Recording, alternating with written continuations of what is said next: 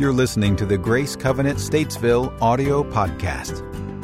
People who are constantly negative, and they just suck the life out of everyone that's around them.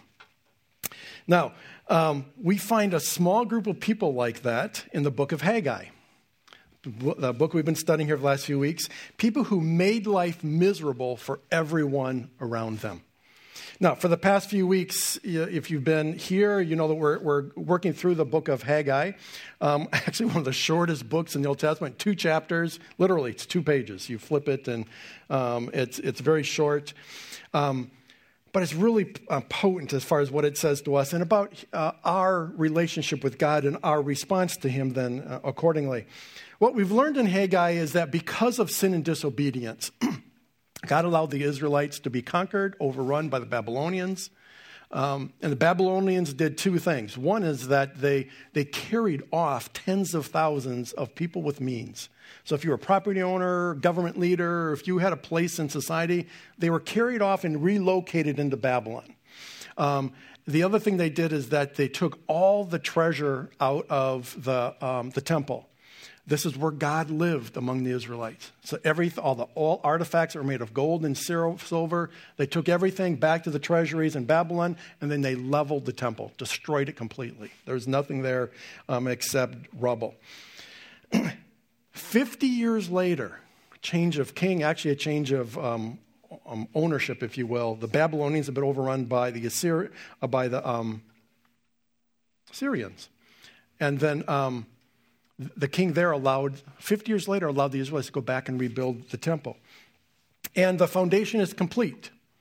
In fact, in Ezra, another book in the Old Testament that's written around the same time frame, accounts for this. The finishing, where they finished the foundation of the rebuilding of the temple. And actually, we're going to read that here as part of it, just to give you a sense of what was happening within the context of our story in Haggai. So in Ezra 3, it says, with praise and thanksgiving they sang to the Lord, He is good, His love to Israel endures forever. And all the people gave a great shout of praise to the Lord, because the foundation of the house of the Lord was laid. But many of the older priests and Levites and family heads who had seen the former temple wept aloud when they saw the foundation of this temple being laid, while many others shouted for joy. No one could distinguish the sound of the shouts of joy from the sound of the weeping, because the people made so much noise, and the sound was heard far away. Can you imagine this scene? I mean, here we're having a dedication ceremony, if you will, and it's not just people yelling and cheering because they're happy. We have people wailing and crying so loud because they're upset and sad and just overwrought with emotion, sad emotion, that they couldn't distinguish who was making noise, and it was heard far away. Just the scene that was going on there would have been interesting to see. Some of the people there were devastated because the new temple was nowhere near the size and the scope and just the grandeur of the previous one, and they were just devastated. The contrast between what exists now and what used to be was so significant that they were just overwhelmed with grief. Ever find yourself in a situation like that? Or either through your own actions or the actions of others, you find yourself at a place much less desirable than where you used to be. Maybe the bottom fell out beneath you, and while you may have regained your balance, life isn't the same. And if so, you can probably identify with the sense of grief that we see there in Ezra. Now remember, for Ezra, it's been 50 years since the temple was destroyed. So we have to assume that they were old enough to remember that. So let's put them at the very youngest. Let's say they were 10. They were 10 years old when the temple was destroyed. It's now been 50 years. The people we're talking about here were in their 60s. So this is not a large group. This isn't a very high percentage of the population, but it was an incredibly verbal and vocal group nonetheless.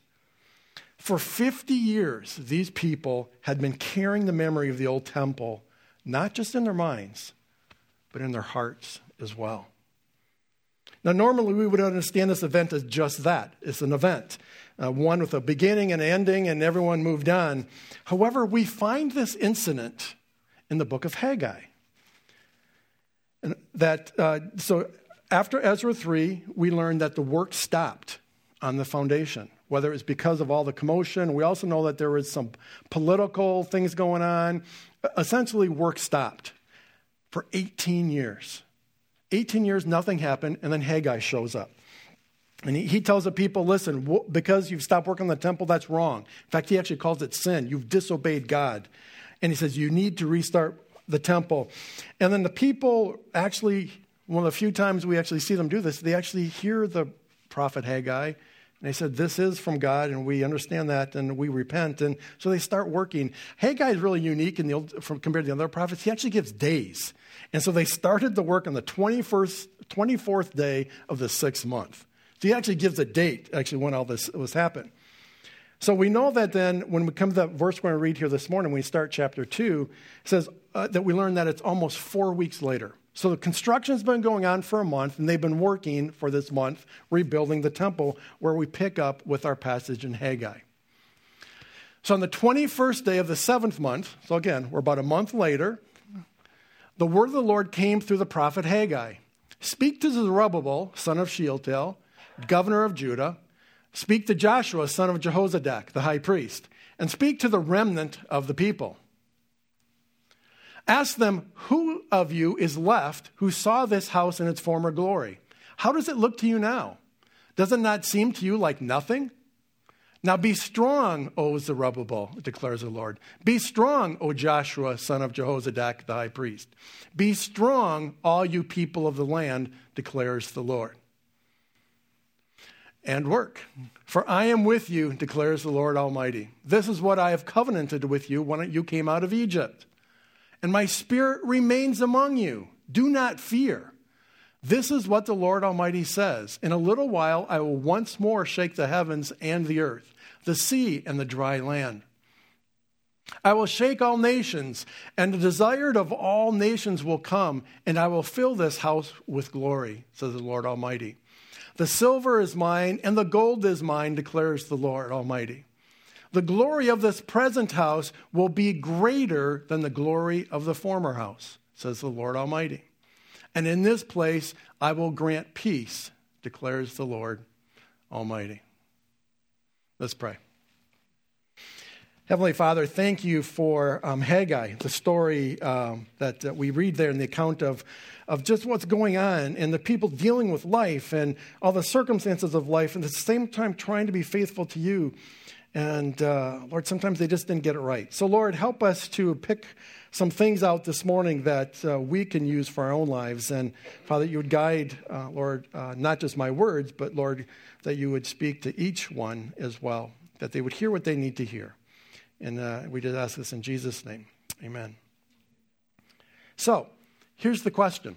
If the account in Ezra 3 was an isolated incident 18 years ago, why does God, through Haggai, feel the need to address the matter again 18 years later? Now, remember, we just read Haggai 2 came about, 18 years prior. 18 years. So that means that if people now who were 60 when the foundation was complete are now pushing 80 or in their 80s, those who left. So we had to consider there's even less people then. Now, so why is this a big deal? Why is this so significant that it becomes part of the narrative, part of the story? I think so the question is, why does God, through Haggai, address the matter again? I think it's because what happened in Ezra 3 wasn't an isolated incident. I think that what happened then had been carrying through for the last 18 years. We can assume that the group of people that may have been small in number, but they were an incredibly influential group of people. And their attitude was affecting the rest of the people doing the work. So their whining and complaining, like the kid in the video, was sucking the life out of the people. It was affecting morale. Oh, this temple is so small, and it's so plain. this used to be so much bigger. You should have seen all the gold and all things. And it was just so amazing back then, and this is nothing. And it was very discouraging to those who were trying to do their best on this temple. With the resources they had, were trying to do their best. They were crippling the motivation of the others. Imagine there's people saying, you know what, you're right. It was so good. Why do we even bother? What's the use? What's the point? Ever been someone around like that? Then no matter what you do, it's not good enough? So the question for me is, why were the people feeling this way? After all these years, they've been carrying this for almost 70 years. Why were they like this? And a few thoughts as I reflected on this. One is, I think they were living in the past. They were living in the past. One of my, I won't say all-time favorite movies, but one of my favorite movies is Napoleon Dynamite. Okay? Some of you okay, so you know what I'm talking about here. Those of you who don't, it's an odd movie. I find it very funny. But anyway, so those of you who've seen it, you remember Cousin Rico. Okay, Cousin Rico. Cousin Rico, for those of you who aren't familiar with the movie, is very socially awkward. Just, especially around women, just some really uncomfortable conversations and situations. But in this one scene, he's sitting on the porch with Kip, his cousin. And they're reminiscing and talking. And then Cousin Rico says this. He says, if Coach would have put me in fourth quarter, we would have been state champions. No doubt. No doubt in my mind. You better believe things would have been different. I'd have gone pro in a heartbeat. I'd be making millions of dollars, living in a big old mansion somewhere, soaking it up in a hot tub. Remember that scene? So here's the thing that's really ironic. Although Cousin Rico was years past his playing days, he was still living in the past. He's an adult now, probably in his 30s, so 15 years past this playing days. The irony in all this, he said, if Coach would have put me in. So he wasn't even good enough to play in a high school game. And he's reminiscing. So he wasn't good enough to play in a high school game, let alone go pro. So he was living in a past that didn't even exist. He was stuck in as what might have been, even though there was no possibility of it being. Now, while the Israelites weren't that bad, they too were stuck in the past. The memory of something that no longer existed was preferable to what they actually had in their present reality. But I think that's a tendency that exists in all of us. I think we all have that capacity. That we tend to glorify the past while only seeing the problems in the present. And we forget that the good old days had problems too. We just forget. So while not necessarily in the passage we just read in Haggai, I think another reason why people become negative is because they're focusing on a lack of progress. Ever hear someone say, I am so over wearing these masks? Now, even if you've never said the words, I suspect each of us have felt the same sense of exasperation and have felt it more than once. How much longer is this going to last? I'm convinced that to not become trapped in a circle of negativity, sometimes we have to look to the future of what will be and not at the present of what is. I think another reason why people like the Israelites became negative is because they find themselves making comparisons. So even after almost 70 years, think about that. Almost their entire life, the Israelites continued to compare the way things are with the way things used to be. And the present couldn't measure up to what's happening in the past. Notice what God says in verse 8. He said, the silver is mine and the gold is mine, declares the Lord Almighty. So God owns it all. God said, the gold is mine, the silver is mine. It's mine anyways. And he doesn't need it. He already owns it. So the fact is, he wasn't impressed with the first temple. He's not disappointed with the second. God was saying, if I'm not upset about the temple, my temple, the one I'm supposed to be living in, you shouldn't be either. And I also think that sometimes we think our past disqualifies us before God. Because of our past sin or past mistakes, we think God is displeased with us, and he sees us as diminished value. You know what the truth is? We weren't that impressive to begin with. God chose you for you. He doesn't need your talent. He doesn't need your resources. He just wants your heart. So the question then is, how do we avoid being negative? How do we avoid becoming like some of these Israelites? I think one of the ways we can do that is be self-aware. Realizing a negative spirit is an internal problem. Now, the challenge with self-awareness is that we often get in our own way. A blind spot that keeps us from seeing something in ourselves that others see so very clearly. Here are 5 signs of a negative person. And unfortunately, we don't have this on a slide. Here's the 5 signs. One of them is that they have a fatalistic view of the world. When something good happens, their response is something like, it won't last. Or they dwell on past failures, broken promises, and disappointments, and they feel certain that history will repeat itself now and in the future. They tend to be critical and judgmental about other people. Number 4, they have trouble maintaining relationships because they fail to realize that most people don't like to hang out with negative people. A blind spot. Also, and lastly, negative people rarely show gratitude. They take things like job, home, health, and other things, they take them for granted and just assume they should be there. Now, hear me. Being positive is not living in denial. The new temple was significantly smaller and less grand and less ornate than the previous one. There's no denying that. It was. And likewise, maybe life isn't going or hasn't gone the way you thought it should. But like the Israelites, God says to us, a new day is coming. And that leads to a second way to avoid having a negative spirit. Look for the positive and celebrate progress. Again, I'm not talking about denial. This isn't mind over matter. It isn't something you just will and it happens. The Israelites had suffered greatly in the past, and they were struggling in the present as well. The smaller temple was a constant reminder of what was. Every day they walked by that foundation for 18 years, reminded them of what used to be, of what it used to be. I love what God says, though, in verse 4. He says, be strong, all you people of the land, and work, for I am with you. We talked about that last week. I am with you.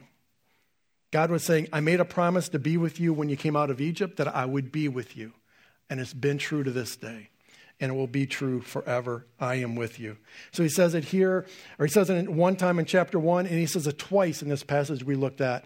I am with you. I am with you. What God is saying is that, listen, I'm not done with you yet. I'm not done yet. Don't think that this is the end of the book. It's not even the end of this chapter. I think the message is the same for us. God isn't finished with any of us. Until you draw your last breath, God is working in your life. And he promises to do so until that day arrives. Lastly, I think to avoid having a negative spirit, we need to live confidently knowing God has greater plans and a greater future for you. Sometimes we think God's will is this straight line. And I may have used this reference in the past, this idea.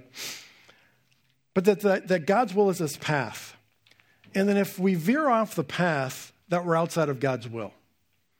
And that, not only that, because sometimes we can get back on the path again, but that if we veer off the path at any point in time, that we've become disqualified for God to work in us and to use us for his purposes.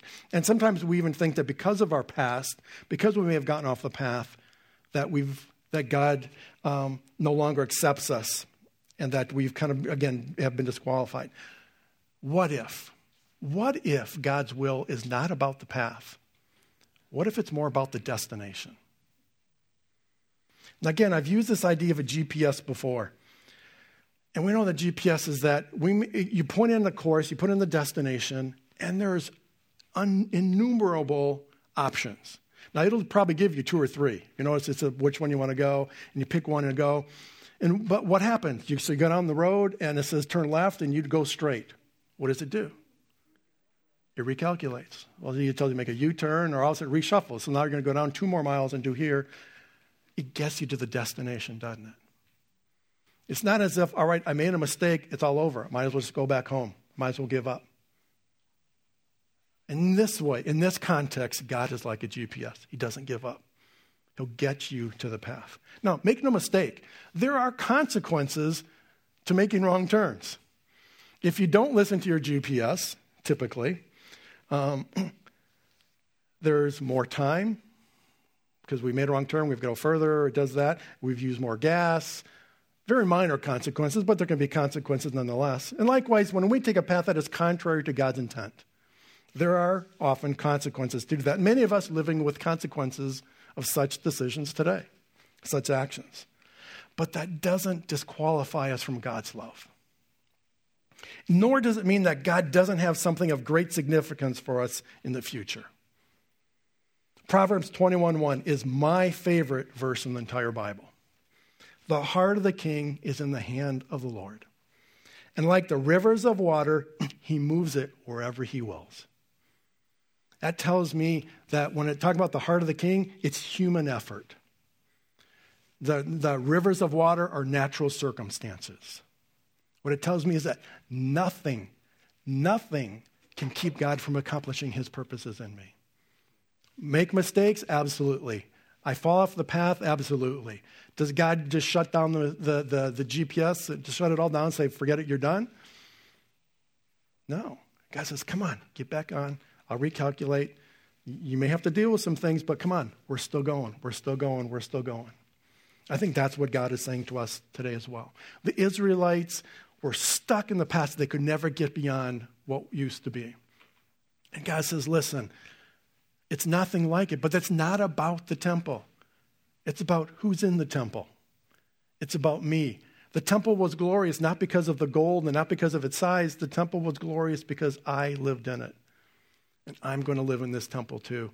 And it will be even greater than what it used to be because of my glory. And that's what God wants to say to each of us as well, is that it's God in us that makes it significant. It's not what we can do. It's not who we are. It's God in us that does it all. Let's pray.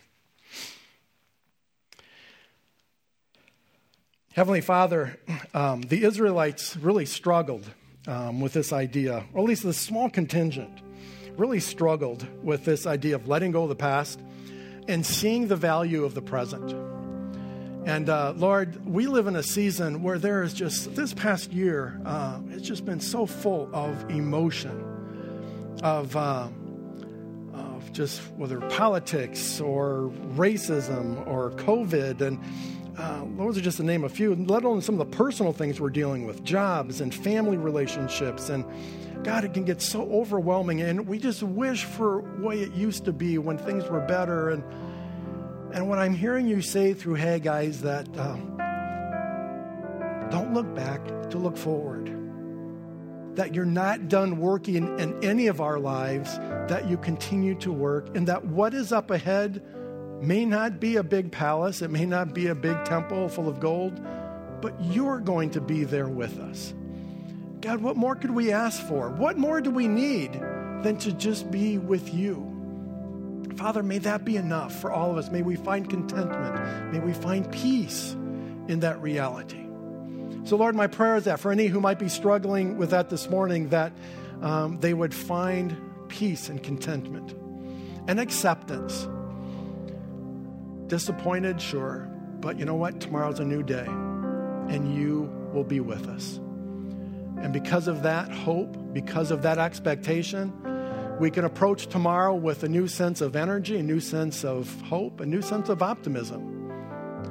Letting go what is behind and pressing on to what is new. Lord, whatever you might have for us in that way. So, Lord, may we be a people that aren't stuck in the past. May we be a people that look ahead with hope, Not because of circumstances, not because of people who are in office, not because of people who are any other leaders, but because of you. May that be our source of hope and strength. In the name of Jesus, I pray all these things. Amen. Amen. I want to encourage you, again, with this last week of 21 days of prayer and fasting. I don't know the level. I mean, some of us, I suspect, have been doing something every day, and that's been great. Some of us probably haven't thought about it since day one, and that's probably true, too. My challenge would be this week. Whatever your past has been, if you've been doing it well, finish strong. If you haven't been, engage this week. Do something this week to say, God, I want to turn the page. I don't want to be stuck in the past. I don't want to look back anymore. I want to look ahead to what you might have for me. And so maybe it's just reading a Proverbs a day. Maybe it's reading through the book of Acts, or maybe reading through one of the gospel accounts. But do something this week that's tangible, that will take your mind off circumstances and focus on what God wants to do in your life as well. Because He is faithful.